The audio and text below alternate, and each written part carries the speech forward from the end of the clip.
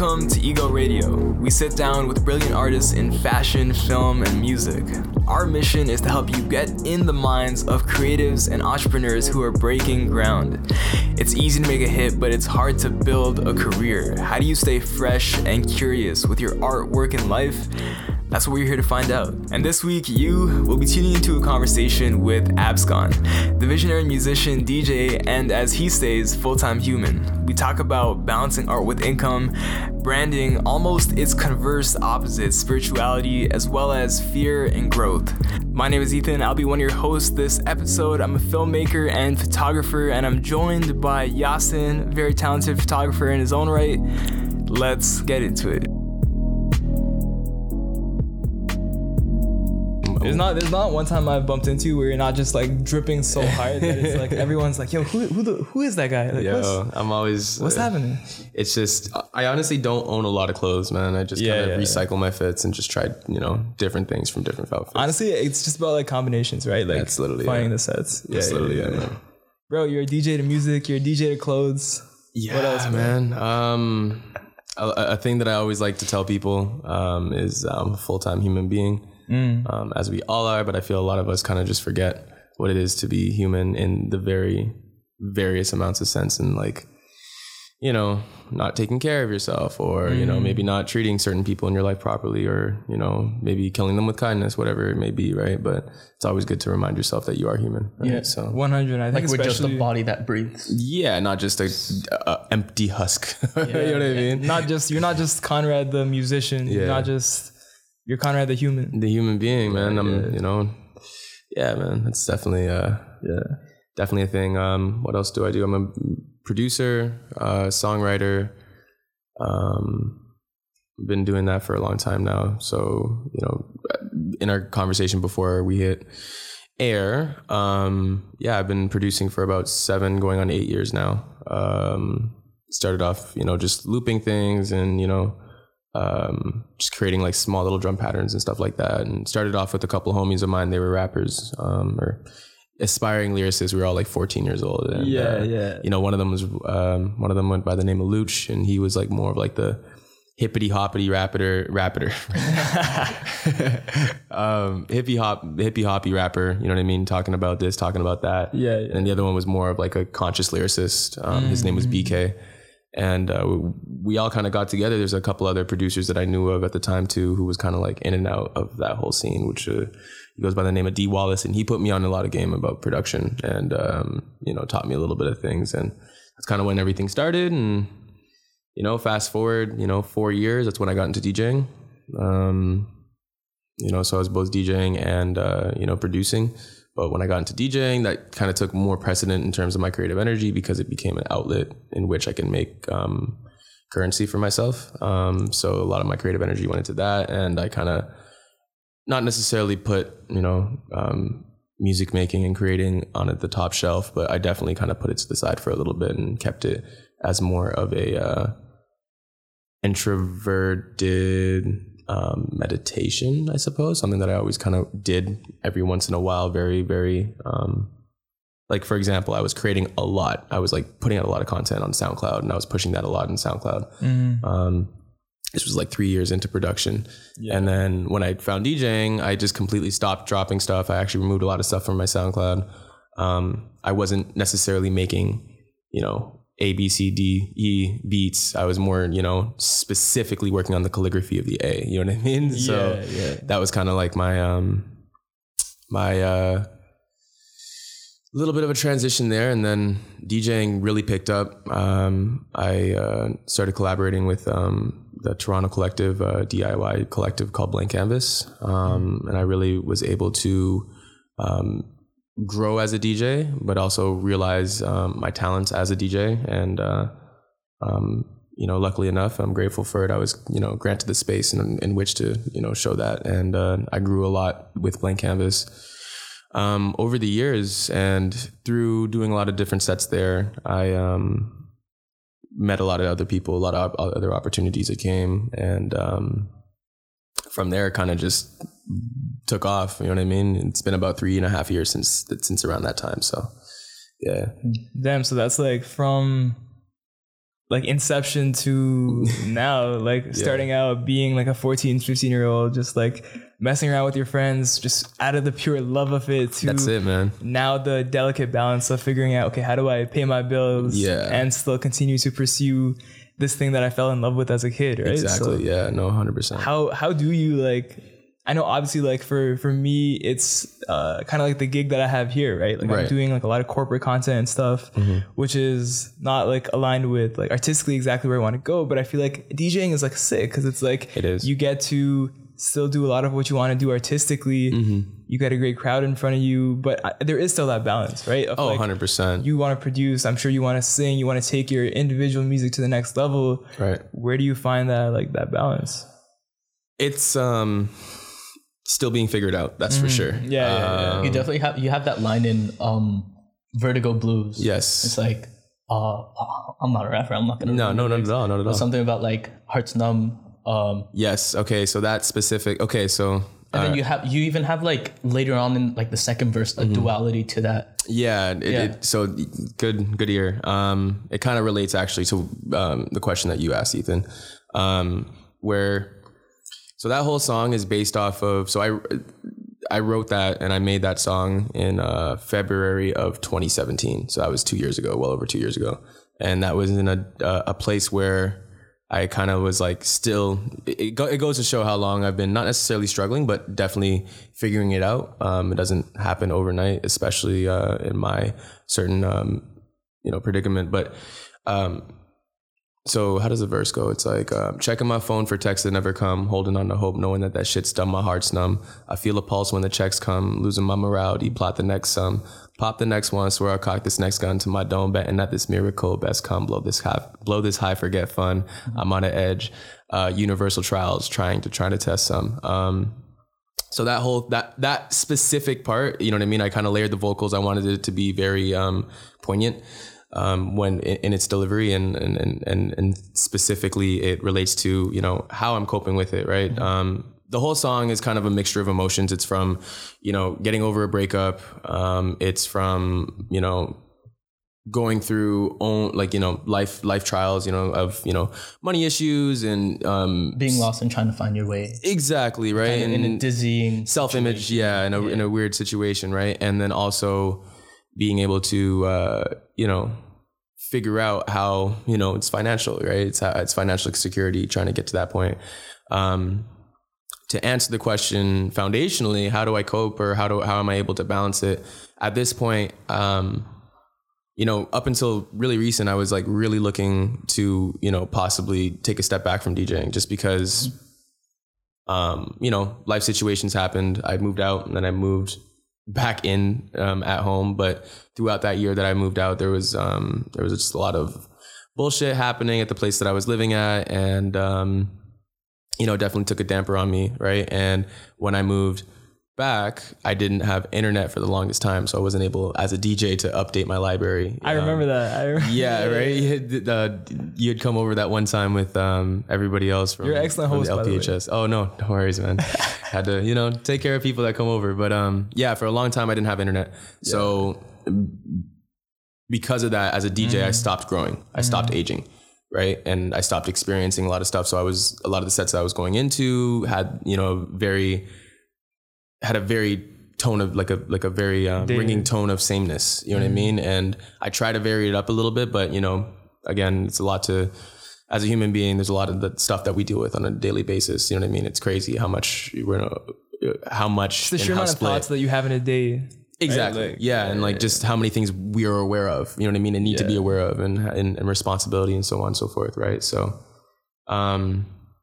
I was going to give it up, or not give it up, but take a step away and, really kind of just hone in on my music, because that's something that's my main passion. You know what I mean? DJing is so fun. I love DJing and playing music for people, and just, it's having that conversation with that crowd. It's such a magical feeling, but, based on where I was up until recently in my life, you know what I mean? I was kind of just like, I need to just put it aside, because obviously I'm not seeing growth for myself, and I'm not like it. I'm starting to fall out of love with it. You know what I mean? And then, as life has it, opportunities come up, and, I've been blessed to be working with a couple new, initiatives and collectives, if you want to call them that. Clients, right? Clients, I suppose, but definitely it's more of a collaborative thing than it is a transactional thing. I'm working with a group called 25 Hours. They do both of like the co-founders, they have a background in the like the King Street West district, the club district essentially, right? So a lot of bottle service clubs and so on and so forth, and they that whole industry in itself, there's a lot of the same tone of sameness as well, and they kind of wanted to not necessarily get out but change up the game a little bit and try something new, right? So they were able to get this club on Queen Street, right at Dovercourt in Queen, called Wayward, and they brought me on, and they're just like, hey, we need a DJ, and we would really like to work with you. Let's try some new things. So that's one group that I'm working with. There's Half a Concert that I've been involved with since the beginning of it. For those who don't know Half a Concert, it's an intimate gathering showcasing music. So it's, we choose an artist for every month, and they get to showcase, either unreleased stuff or stuff that they've released. And we have it at Almost Half Studios. It's a 2-floor loft in the West End by Sterling and Bloor, like Lansdowne area. And so it's a really, really dope thing because you really get to know the artist. Almost how we are having this conversation right now. This is how essentially, like an interview type of process. You get to really get to know the artist after they performed, and it's a really, really lovely time because it's a performance, it's a gathering of the community, and it's also a bit of a celebration as well. So I work with that, and it's really organic. I'm really happy to be working with that. And these couple things have rejuvenated that spirit of DJing, and wanting to get back into that and really pursuing it as such, because the industry for a DJ, there's a lot of money to be made. There's a lot of money to be made if you're able to execute. So DJing is a very social type of not industry but career path. It is from a business standpoint, I guess, networking wise, because a lot of the opportunities that you said you got was through not just mainly reputation and the quality, and people know just who you are as a DJ, and they like what you're putting out. Right. I'm interested to hear from a business standpoint, how do you on your end put yourself out there to, I guess, attract those types of opportunities? Okay. I think to start off, I'll probably say 80% of success, or 80% of anything that happens for you or to you or that you make happen, is by being there, is being present. And I'm present. I'm definitely, present as physically, and I try to be as present in terms of awareness as possible. And just, you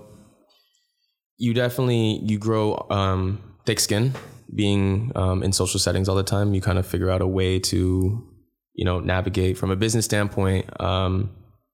It's just showing up, doing the best you can, trying to execute as best as you can, and not necessarily so that you can get more connections, but it becomes a byproduct of that, right? It's the same thing, like parties in general are gatherings of different communities of different people, and a lot of people walk into that place, and there's a lot of different projects and ventures and ideas that have either been birthed, haven't been birthed, or about to be birthed. You know what I mean? And people are always looking for different working gears, that they could find to help with, whether it be an actual business and organic venture, or a one-time party.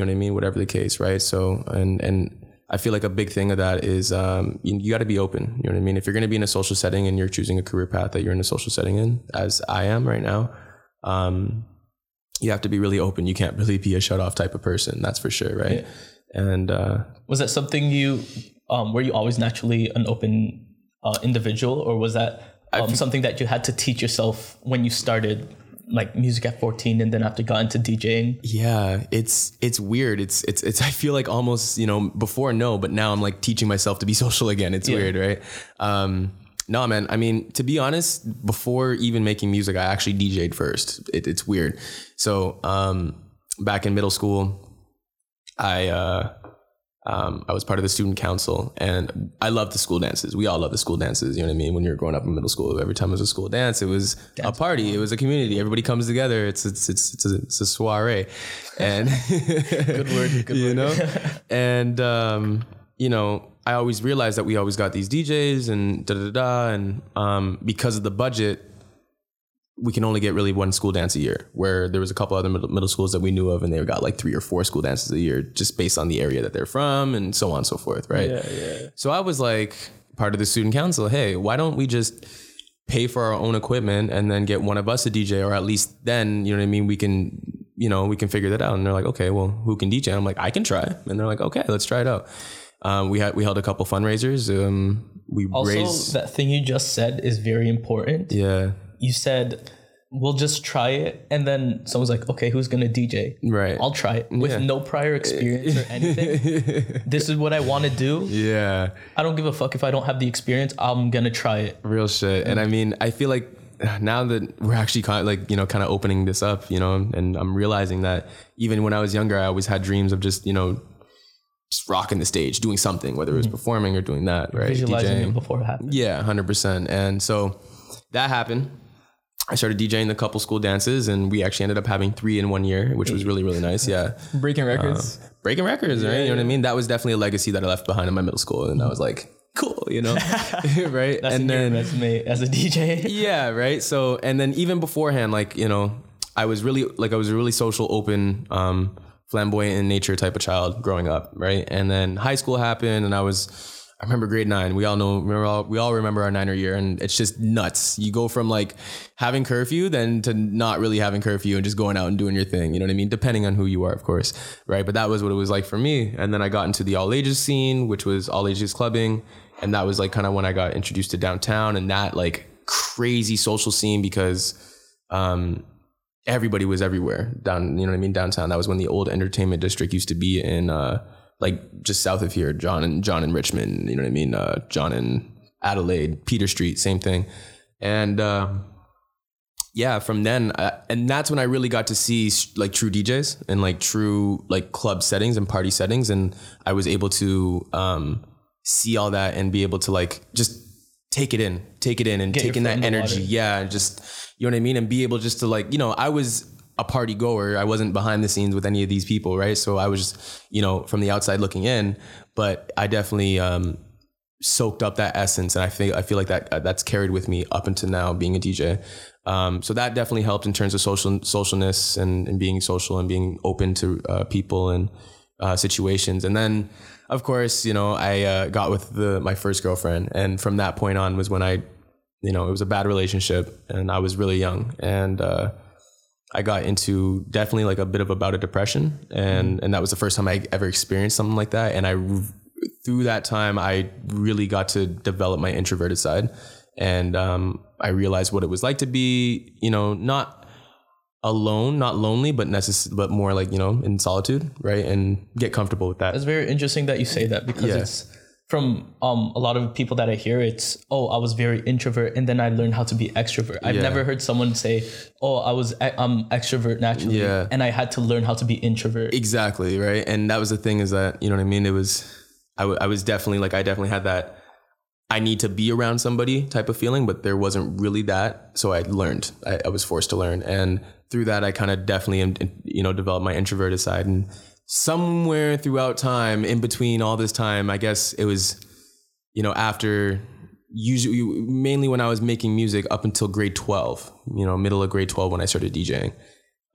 That's when I transitioned from an extrovert to an introvert. You know, I was out and I was social because I had those skills still, but I was very kind of just like chuck the peace sign up and fade into the grass. You know what I mean? And fade into the hedge, right? And, you know, now since then, I've learned how to kind of, it's weird, man. Substances definitely have a big thing to do with it too. I smoke a lot of weed, right? And when I smoke a lot of weed, I naturally just not necessarily develop anxiety, but I'm more, right now we're having a conversation. So my energy, my brain power is actually coming out of me towards you, right? When I smoke weed, it just swirls. It just doesn't come out at all. It just kind of like more so It's internal. basks. Yeah, like what's the word? Sautés. You know what I mean? Marinate. That's the word I was thinking of. Sautés. It barbecues. You know, shit. But Put that brisket on there. Slow cook that. Shit, slow cook that shit, man. 7 hours, bro. No, but 7 hours. you know, get real baked. But double entendres. No, I'm kidding. But yeah, so that's a big thing. And then also too, like, the only one downside about the DJ, my DJ path and my DJ career is that, again, it's a party, right? We're all of age. We're all, you know what I mean? We're all legally allowed to drink now. And a lot of the perks that come with DJing is free liquor and free substances. Well, not drugs. I actually don't take any drugs. The only thing I do is I drink my drink, you know, I smoke my weed and psychedelics. And I, you know, exactly. You know, I zoom out a couple times. Right. But, that's what comes with it. And it's definitely, I started drinking when I was young. That was back in those all age clubbing days. So like, we're talking like transitioning from grade 8 to grade 9. And it's been like that. And it's always been like that. And that's something that I realized, right, within myself. So it's like a definite challenge to try not that I'm saying that I have like anything close to an alcoholic addiction, but it's so habitual to do it all the time. So like, for example, like, you know, before we went on air, I walked in, I'm like, yo, I'm hungover, dead ass. You know what I mean? Because I did a set last night, free alcohol, free liquor. And you know what I mean? And that's the thing with that too, is that because now I'm more introverted, it's hard for me to come out of my shell naturally, right? And then when I'm out doing, you know, a set, nerves kick up, take a shot of Jamie, and that cuts right through it, right? And then before you know it, it's just, you're having a good time. You're partying while you're DJing, right? And it's a question to myself that I have to ask, whether I have to, you know, just DJ or just, you know what I mean? Either party or just DJ, right? And do one of both, right? But it's definitely kind of really interwebbed together where I'm working on that right So now. You're starting to make that line between DJing. I'm trying to. That's for sure. That's for sure. I mean, it's definitely nice to indulge. I'm not saying that I'm like, you know, getting fucked up at my sets, but you know, I do my set and then afterwards I go to party. You know what I mean? Instead of just go home, get my check and go home. You know what I mean? And that's definitely a big thing with Toronto. I feel like Toronto has a very big FOMO culture. For sure. You know what I mean? There's always something cool or something different or something new that's going on, or just, you know, being a part of, you know what I mean? So that's definitely something that is an influence for sure. So, yeah. Also, you've been a part of, you mentioned a bunch of venues and events that you've been a part of. Right. So, you said, what was it? Blank Canvas. That was one of the first people that I guess brought you in as a DJ. What was your experience like with everyone in Blank Canvas, Just John? Blank Canvas honestly is it's a conduit. It's foundation for a lot of things in Toronto. I feel like it's definitely been an inspiration. It's brought community close, very close. You know, we've had people meet each other and get married, you know, through our events. You know, we've had people, you know, just meet each other. We have so many different collaborations that have birthed from the events that we've held and the spaces that we've held. So I definitely feel like it's a beautiful, beautiful thing. My relationship with Blank Canvas is, you know, has also been as such. It's been very synergized and intertwined. You know, I put a lot of emotional and a lot of creative energy into Blank Canvas, right? Blank Canvas has been going through a lot of changes as of recent, and based on where I see myself and how I'm aligning myself, I'm planning on and deciding and what I want to do moving forward, right? So, you know, of course, I'm still an affiliate of Blank Canvas as of right now, but there's a lot of other projects that I'm involved with. And, you know, at the end of the day, what always kind of sits in the back seat, but is always sitting there looking at me, is my music, right? And that's something that I definitely want to pursue. But Blank Canvas, man, it's been real. It's been, I've had so many experiences with the team. The team is wonderful. The team is lovely. It really is a family. And it's rare to have that. It's rare to have it and keep it for a long time. Mm-hmm. It's not so rare to meet people who you have a synergy with, and connection with, right? It's just, got to be able to work through the hard things and be able to work through the easy things, you know what I mean? And have fun during these times, right? So Blank Canvas has definitely been a place that I can call home, a family that I can call family, and dope event. Yeah, facts. There's a lot of dope things that have happened with Blank Canvas. So, I definitely am grateful, and I pay homage to the whole family there. That's for sure. You said you were when you were talking about that, about how your future and how there were you have other projects, you have other collaboration, and you have stuff that you're working on. I know that music is not just producing or DJing, like your own music, singing, songwriting, rap, MCing. That's, you put out a couple projects, or a couple tracks already. Couple tracks, yeah. So, up until about 3.5 years ago, maybe 4 years ago, I had a lot of stuff on SoundCloud. I had a lot of different beats. I'm kicking myself in the ass about it because I really wish I kept all that stuff on SoundCloud. I just took it off, right? And I realized that, as you grow, I've learned how to use social media and be able to tailor your content output, as well as control your narrative through that. Yeah. So what I should have done is I should have just privated those tracks and then been able to bring it back and create a playlist and be able to, push all that out, because I don't have those original files anymore. You know what's so interesting? You don't have them at all? Some of them I don't. Okay. A lot of them I don't. You know what's so interesting is that the first time I heard of Abscon, like this entity that's Abscon, was out of Reputation. That, there's this dope ass DJ. Yeah. His music's so dope. His tracks are so dope. Yeah. But you can't find them on the internet. Yeah. Like, out of Reputation. I was like, yo, who is this guy? Like, you had to be at an Abscon event to hear Abscon music. Yeah. Honestly, a lot of it, to be honest, man, a lot of, I've never really played my music in sets, like my own personally produced music. It's just, I love flips. I love the underground scene of music, right? So a lot of the stuff that you hear, you won't hear at a party or at any other place, because, it's digging, man. You know what I mean? And I have a very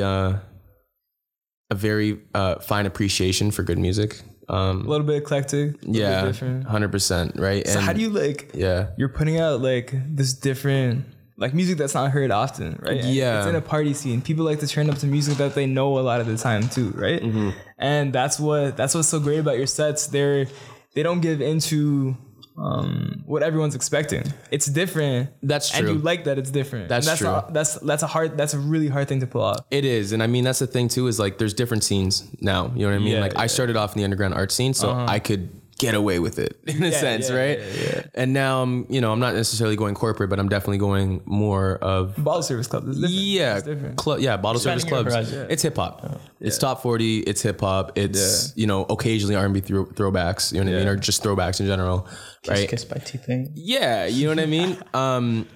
Definitely how I'm realizing now that I've kind of found this newfound passion for it.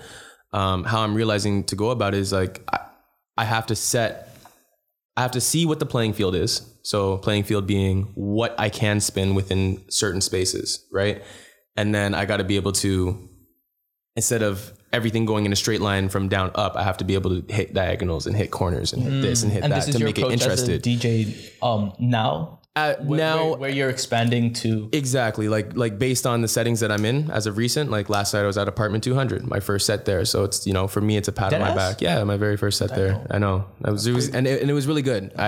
Congratulations. Thank you. Yeah. But Apartment 200, it's not like underground art scene. You know what I mean? It's not at all. It's hip hop. It's, so I had that last night. I've been doing Wayward now for 2 weeks. Tonight will be my third. And that is bottle service. It is straight hip hop, and it's still something that it's a challenge towards, but it's cool. And then sometimes, like I said, I get, some of these one-off sets, and, people are like, we want to hear some really eclectic, dope, different shit. And I'm like, talking to the right person. Okay. Yeah. You know what I mean? It's a nice release. That's for sure. So like when you are doing these sets, and even your other sets, you're more not corporate, but you're more the other sets, right? Mm-hmm. How do you feel the vibe in a room? How do you feel the energy and kind of because there's two aspects. We're talking like clubs and the collective events, like really because there's what you want to put out, right? Like how, because it's still, you're still expressing yourself. It's not music, but you're still expressing yourself, right? So and you're feeling the vibe. So like you're right about that. It's It's creative control. That's all it really is. It's creative control in events that are really lax and like more, they're like, listen, we love what you do. This is the type of music that we want to hear. That's what I always ask now. I'm like, when people ask me to spin, I'm like, what do you want to hear?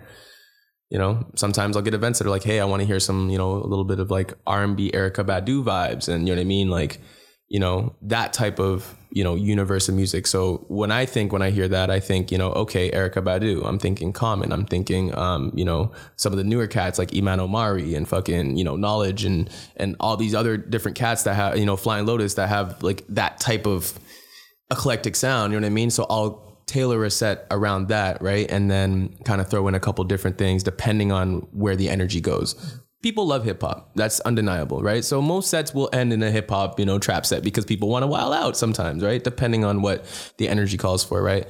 That's on that side of the spectrum. On the other side of the spectrum, it's less creative control in the sense that it's like, you know, they want to hear hip hop. They want to hear this, they want to hear that. And the energy is different. It's a different crowd. It's a different way of reading the crowd and being able to, you know what I mean? Like, for example, underground on the other side of the spectrum, going back to the other side of the spectrum, underground parties, people dance.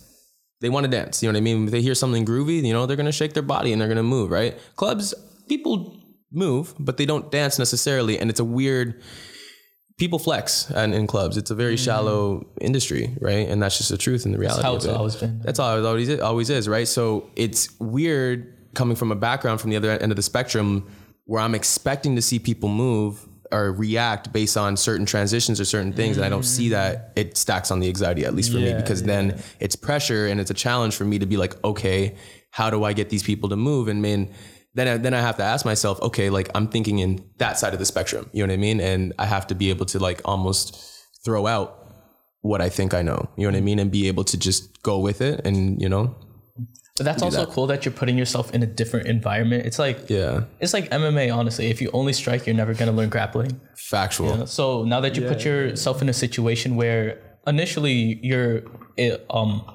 it's not necessarily what you've been, where your foundation's built. Yeah. But that's good because since you're uncomfortable, it gives you room to grow. Exactly. And they always say that, it's one of those analogies. It's, uncertainty is the death of fear. Or sorry, no. Stepping in. No. Let's be wise. No, I definitely butchered it.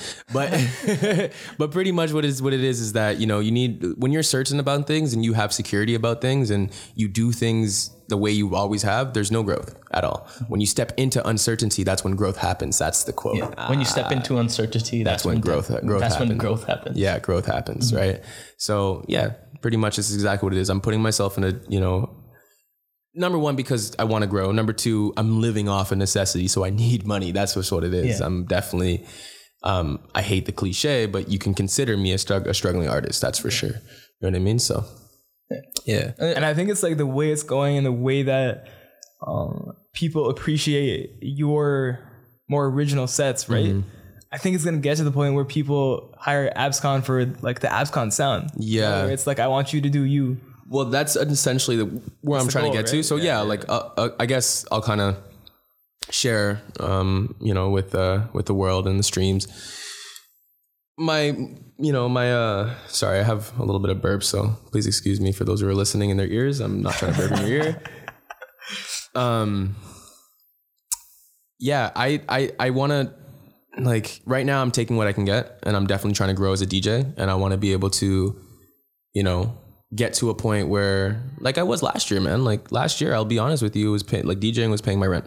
You know, I worked a part-time job, so that was definitely helping. But for the most part, every month I was able to pay my rent mostly off of funds that I gained from DJing, which is amazing, right? So last year was a great year for me, but this year it's probably a little seasonal too, right? It is, like, and that's the thing, right? There's more events, and that's the thing. It's like it's also too. You have to maintain. It's branding. So here's the business side. It kind of comes back in. It's like you got to be able to brand. You got to be able to, you know, keep up with.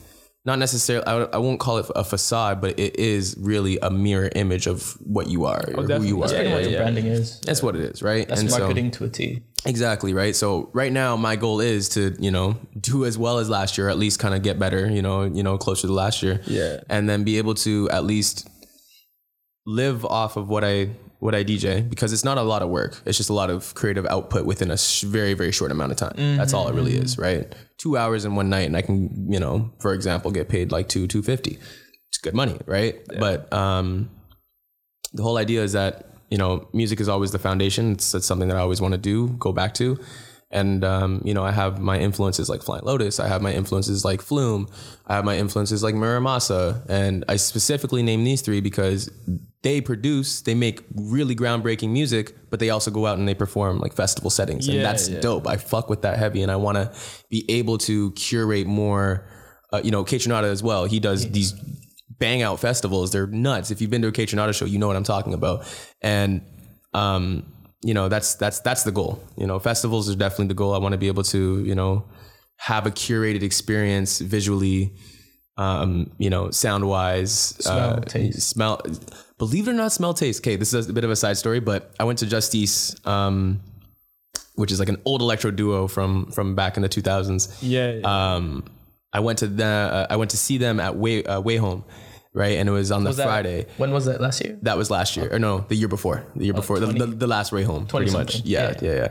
And there was a part during the performance where it was like, it was cool, man. Like it's kind of started off where like, the stage was like, just a regular kind of like electro type stage. And then throughout the performance, like certain like lights and screens would like kind of move and like become all kind of like dystopian and like just different angled and very jagged and whatnot, and like created like this real dystopian kind of post-apocalyptic type of feel to it, especially through the lighting and through like the way that the stage arms were set up. Like it was literally like these things that like were moving across the thing. And I was like, that's such a cool curated experience. Yeah. But then it got to a point where it kind of came, uniform again and a little bit more,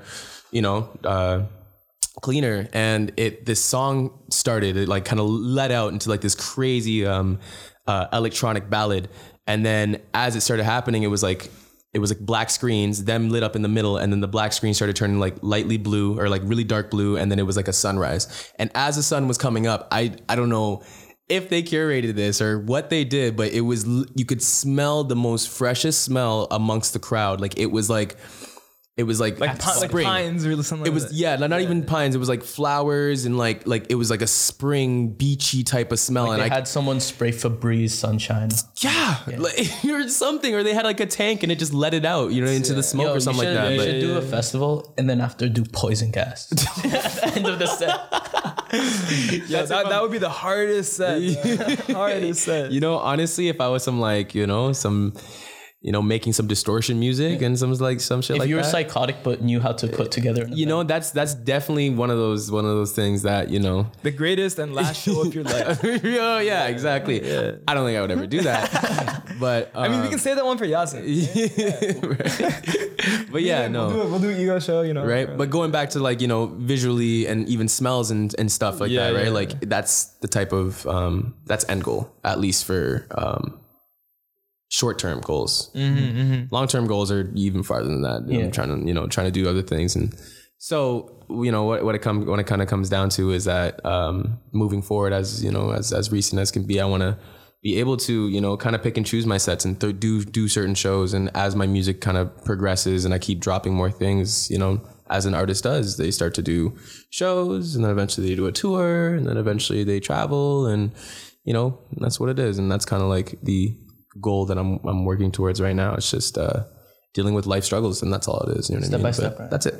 Day at a time. That's pretty cool. You know what? Speaking of your growth right now, you're in an interesting phase right now because you're currently in that, I guess, beginning chapters of something new. Yeah. And you're figuring that out.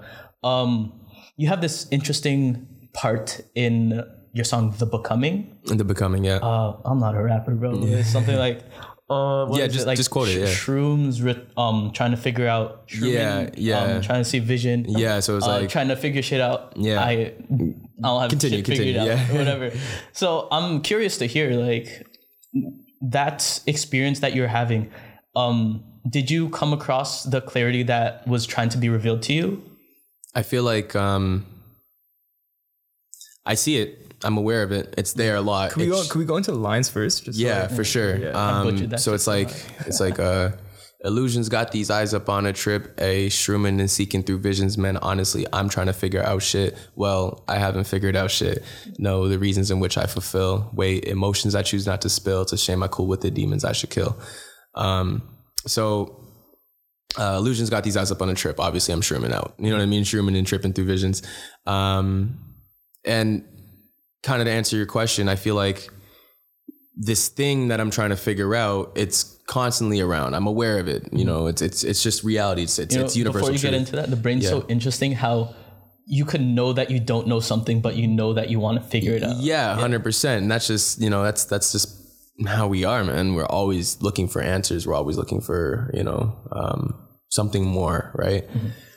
I feel like specifically in that line, this clarity, this vision that I'm trying to take a hold of is it's there and it's to my taking, but I feel like it's not deserved yet based on the fact that I'm not easily able to fully see it. It's like there's a shroud over it and I know it's there. You know what I mean? And it's exactly what you said. It's like knowing there's a gold brick, you know what I mean, on the other side of a door, and the door is completely unlocked. It doesn't even have a lock or a knob on it. It actually just has the hole and you can just pull it open, right? But you can't see it, but you know it's there, type of thing. And that's, you know, the best analogy that I can say for that.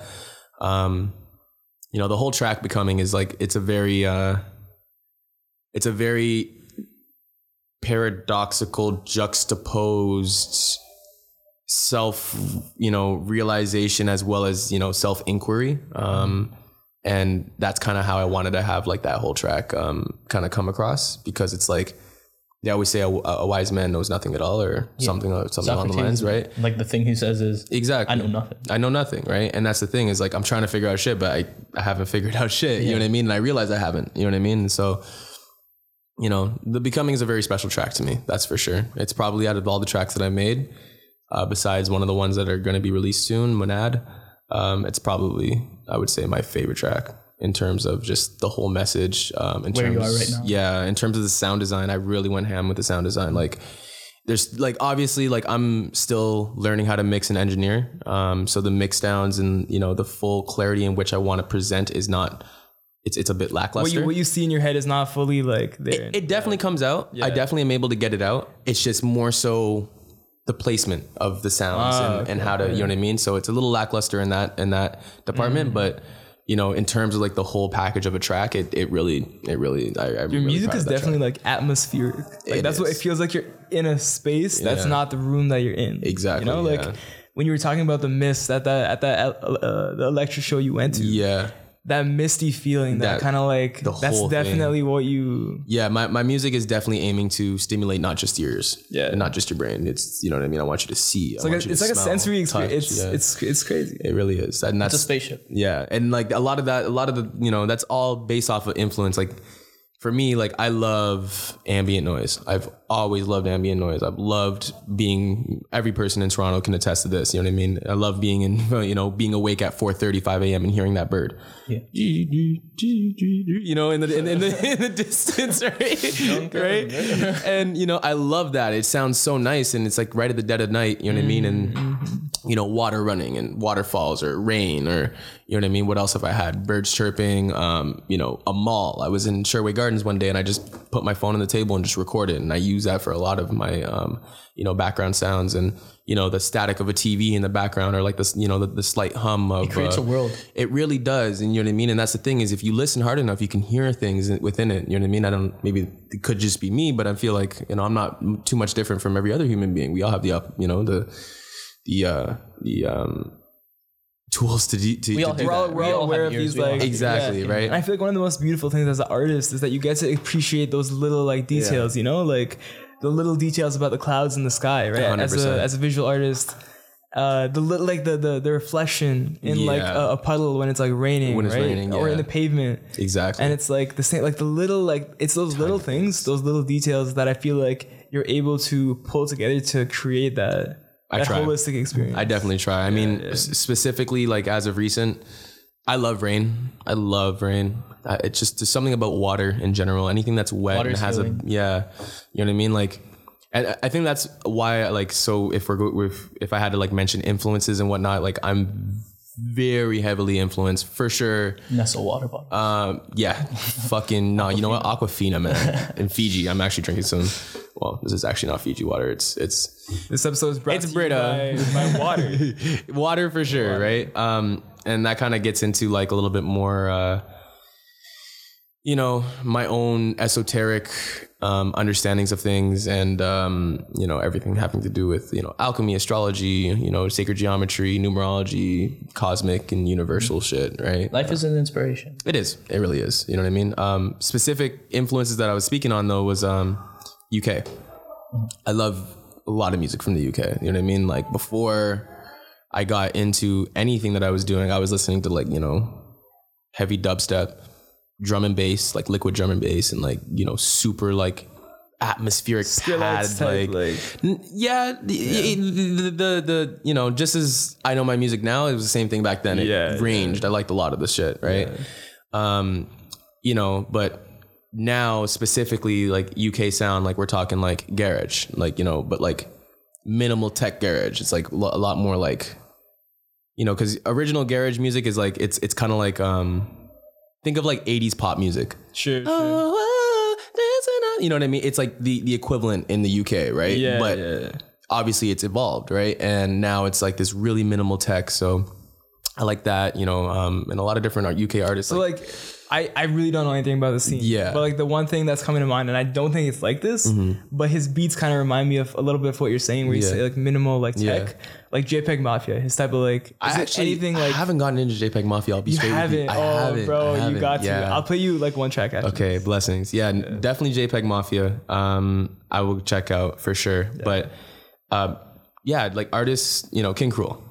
You hear his music, it's very underwater. It's very in the sky. It's very wet and, you know, reverby.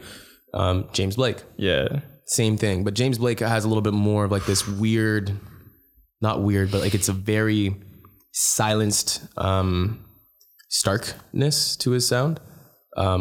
It's very melancholy, like it's very melancholy, but it's also, you know, in a sense watery, right? And then you know, you have people like Jamie Isaac and Bear Cubs. Bear Cubs is like a James Blake mirror, pretty much. You listen to Bear Cubs' voice, he sounds like James Blake, but he has a bit more. He's more on the production side, more electronic production side. You know what I mean? And these are all cats that, you know, I really like fuck with heavy in terms of like influences. And then getting into North America, and Flying Lotus is obviously Godfather to me. I'm definitely a, you know, offspring of his generation, and you know, like the Monty Bookers and Monty Bookers. Yeah, Monty Bookers. Monty Bookers, a maniac. Like he is just a super producer. I really need to check him out. Oh my God, I will put you on. Monty Booker, Najee, shout out to homie Najee. He's sick. He's also Selection, but he makes really, really dope music. And his like, yo, are you on Selection, bro? I'm not on Selection. You gotta be on Selection. I'm not. Believe it or not, you fit perfectly with Selection. I mean, heavily. They've been a big influence of me. Like, you know, all that sound. So we're talking like the pioneers of Selection. You know, Mr. Carmack, Sango. Well, Carmack is ish, but Sango, fucking Lakim, Abjo, Dapee, Esta, you know what I mean? And then, you know, other affiliates who weren't necessarily Selection, but came around in the same time. So like the K-Tronatas, the Tech Loons, the so many different ones, man. Like, just one cat, he eludes me. But that whole scene, man, that was definitely like a big thing for upbringing. And it's crazy too, because I listen to all their music and I realized that a lot of them stem off of the same, they're all offsprings of the same generation of Flying Lotus. So Flying Lotus is also an offspring, and this all goes kind of back down to Jay Dilla. Jay Dilla was like the first OG. Yeah, like he was the OG that started a lot of sound, man. And like he was the first to start taking electronic influence with that one board, right? What was it? His Akai MPC. The Akai, yeah, man. Shit, but he he used that to make, you know, hard knocking hip hop beats, but then threw in these like crazy like sauce synths, like you know what I mean? And like it was just this crazy like electronic, you know, birth of brand new music. And then, you know, when he passed, it obviously he had a lot of influence on the people that, you know, he inspired. And from there, that whole generation of music has come now. Right. So those are all, that's like a North American thing as well. Right. So that's the beauty of art. It's when you have something profound, because in art, it's whatever you put, whether it's a photo or a track or music or whatever, it's more than just a piece of art. It's a phrase of conversation. 100%. So what we do as artists is we listen to other people's phrases and what else can we add to that conversation? And we just build and build and build. Same thing. It's like you hear somebody say bet and you're like, you have a conversation with somebody else and you're like, bet. You know what I mean? It's like you never use it before, and then you hear it and you're like, oh, I can fuck with that. I can use that, and then use it in your vernacular, and then it goes on, right? You go to the other side of the world and so you say bet to somebody, they're gonna be like, what is that? You know what I mean? Same type of thing. I don't gamble, it's wrong. Same type of thing. For me, it's like, and I feel like this is for all artists, is that they take all their influences and they just add to it. But it's weird. It's like they take and draw influence from everybody into their being and then regurgitate it out with their it's no, you can hear the influences. You can hear the influences, but it's them, you know what I mean? And that's kind of what a lot of artists do from everywhere, you know what I mean? From the whole spectrum. Do you ever think about like how your inspirations influence you and whether that's like, because obviously like everyone will have inspiration, right? Like that's like the foundation of why most of us get into it in the first place, right? Like we're like, this is so beautiful. I want to do something like this, right? Yeah. So how do you stay original at the same time, you know? Is it something you think about anymore? Because I feel like just for me, as I go on, it's pretty straightforward. It just comes out now. It just comes out now, right? At first, for sure. Like I remember like, okay, mind you, throughout this hiatus that I didn't drop any music, I created a lot. I have a lot of content that I've just, you know, a lot of them are ideas. A lot of them are not full songs, but you hear them, it's Flylo. It definitely has that Flylo influence, right? A lot of it too, even, you know, it's crazy. And this is my, not really necessarily a theory. It's actually proven, but there's the consciousness grid, man. And you hear music, at least for me, I hear music sometimes where like, today I was listening to Bear Cubs, and I've known about Bear Cubs for a while, but only a couple tracks. And today I just decided to fully get into him. Lib was listening to his album from last year, Ultraviolet, and there's a couple tracks on there, and I'm like, it just hits that like you know, the track's playing, and then it just hits this certain part where I'm just like, yo, like I have a track just like that. You know what I mean? Like I have a track that I made very similarly with that same nuance of, you know, even almost down to the same sound of the perk that he used. You know what I mean? And it's like, it kind of goes back to the consciousness grid where you have an idea and somebody else has it as well, right? And so when I realized that, well, that's the thing. You have an idea, it shoots off to the consciousness grid, which we all share, right? Every single collective consciousness, right? And then you get inspired, right? An example of that was that when the Ferris wheel was invented, it was actually invented by two different people on both different sides of the world in a time where there was no email. You had to send a telegram. You know what I mean? Right? So, you know what I mean? So when you designed the Ferris wheel, you email someone about it like, yo, guess what? Guess what? Bro, I just fucking, you know what I mean? But yeah, two separate people, very similar schematics, right? So it's the same type of thing. So I think even electricity was like invented by like two, like around the same time. Around the exact same time, right? It's just, everything's connected in that sense, right? And so nothing is really fully original and nothing ever is really fully influenced. It's a juxtaposition of both, right? And, you know, I was like, same thing. I listened to Flume's music and I was like, yeah, I get it. You know what I mean? Like I fully get it.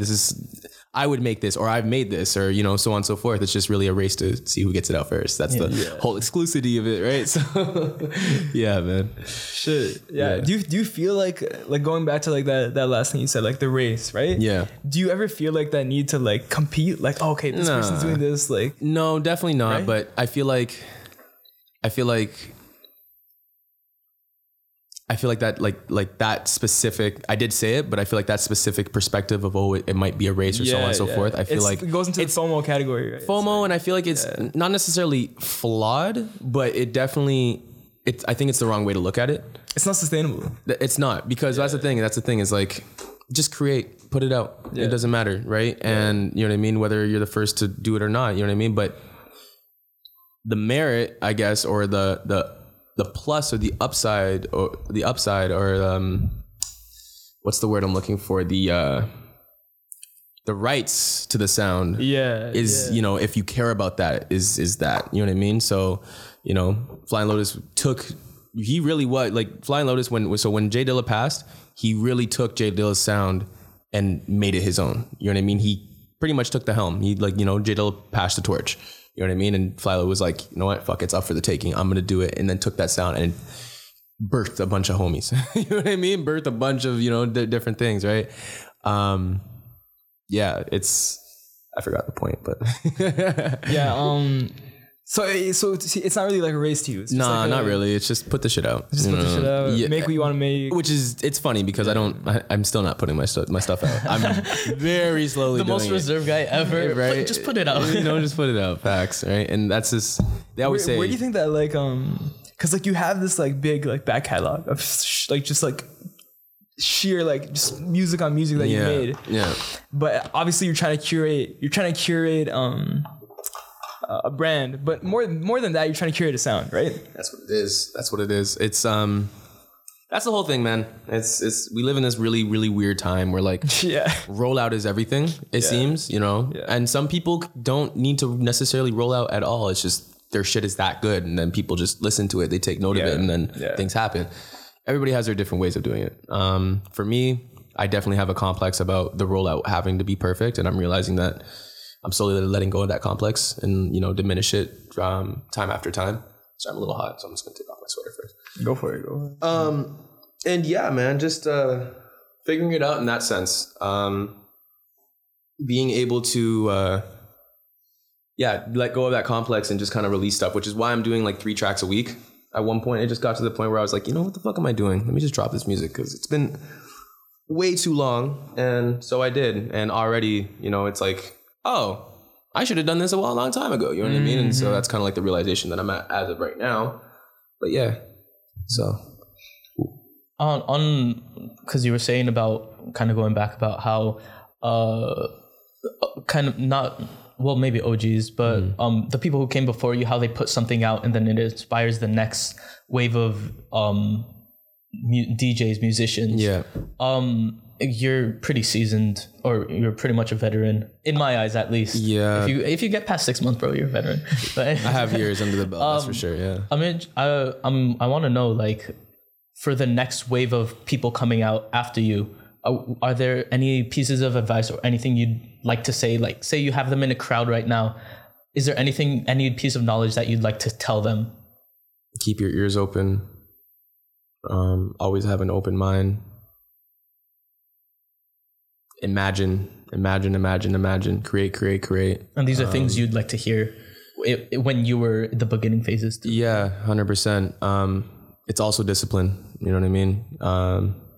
I love what I do, but I have discipline issues. So it obstructs what I love to do. Right. And that's just based on life as well. So for the young cats, if you're 14, 15, 16, fuck, even 11. I mean, I'm sorry if I'm swearing, but you know, if you're a fucking 4-year-old, you know, but if you're listening to this and you're young, or, you know, you have little brothers or little sisters, whatever the case, you know, even if you're not young, but you're just starting out, or just even starting out right now, you know what I mean? But specifically, I was saying, if you're young and you have the time and the resources, and you, for the most part, you're being taken care of, and you know you have a talent, don't stop working. Keep creating. Keep your ears open. Even if you're making stuff that sounds identical to whatever is influencing you, that's okay, because you'll find out your way. You got to go through that. You have to go through it. That's all it is. Yeah. And don't stop believing in yourself. Real shit. Because, you know what I mean? That'll be your biggest downfall. Beautifully said. I think that's so key, and I think we've talked about it a couple of times on the podcast before. But like, belief in yourself is like the fundamental.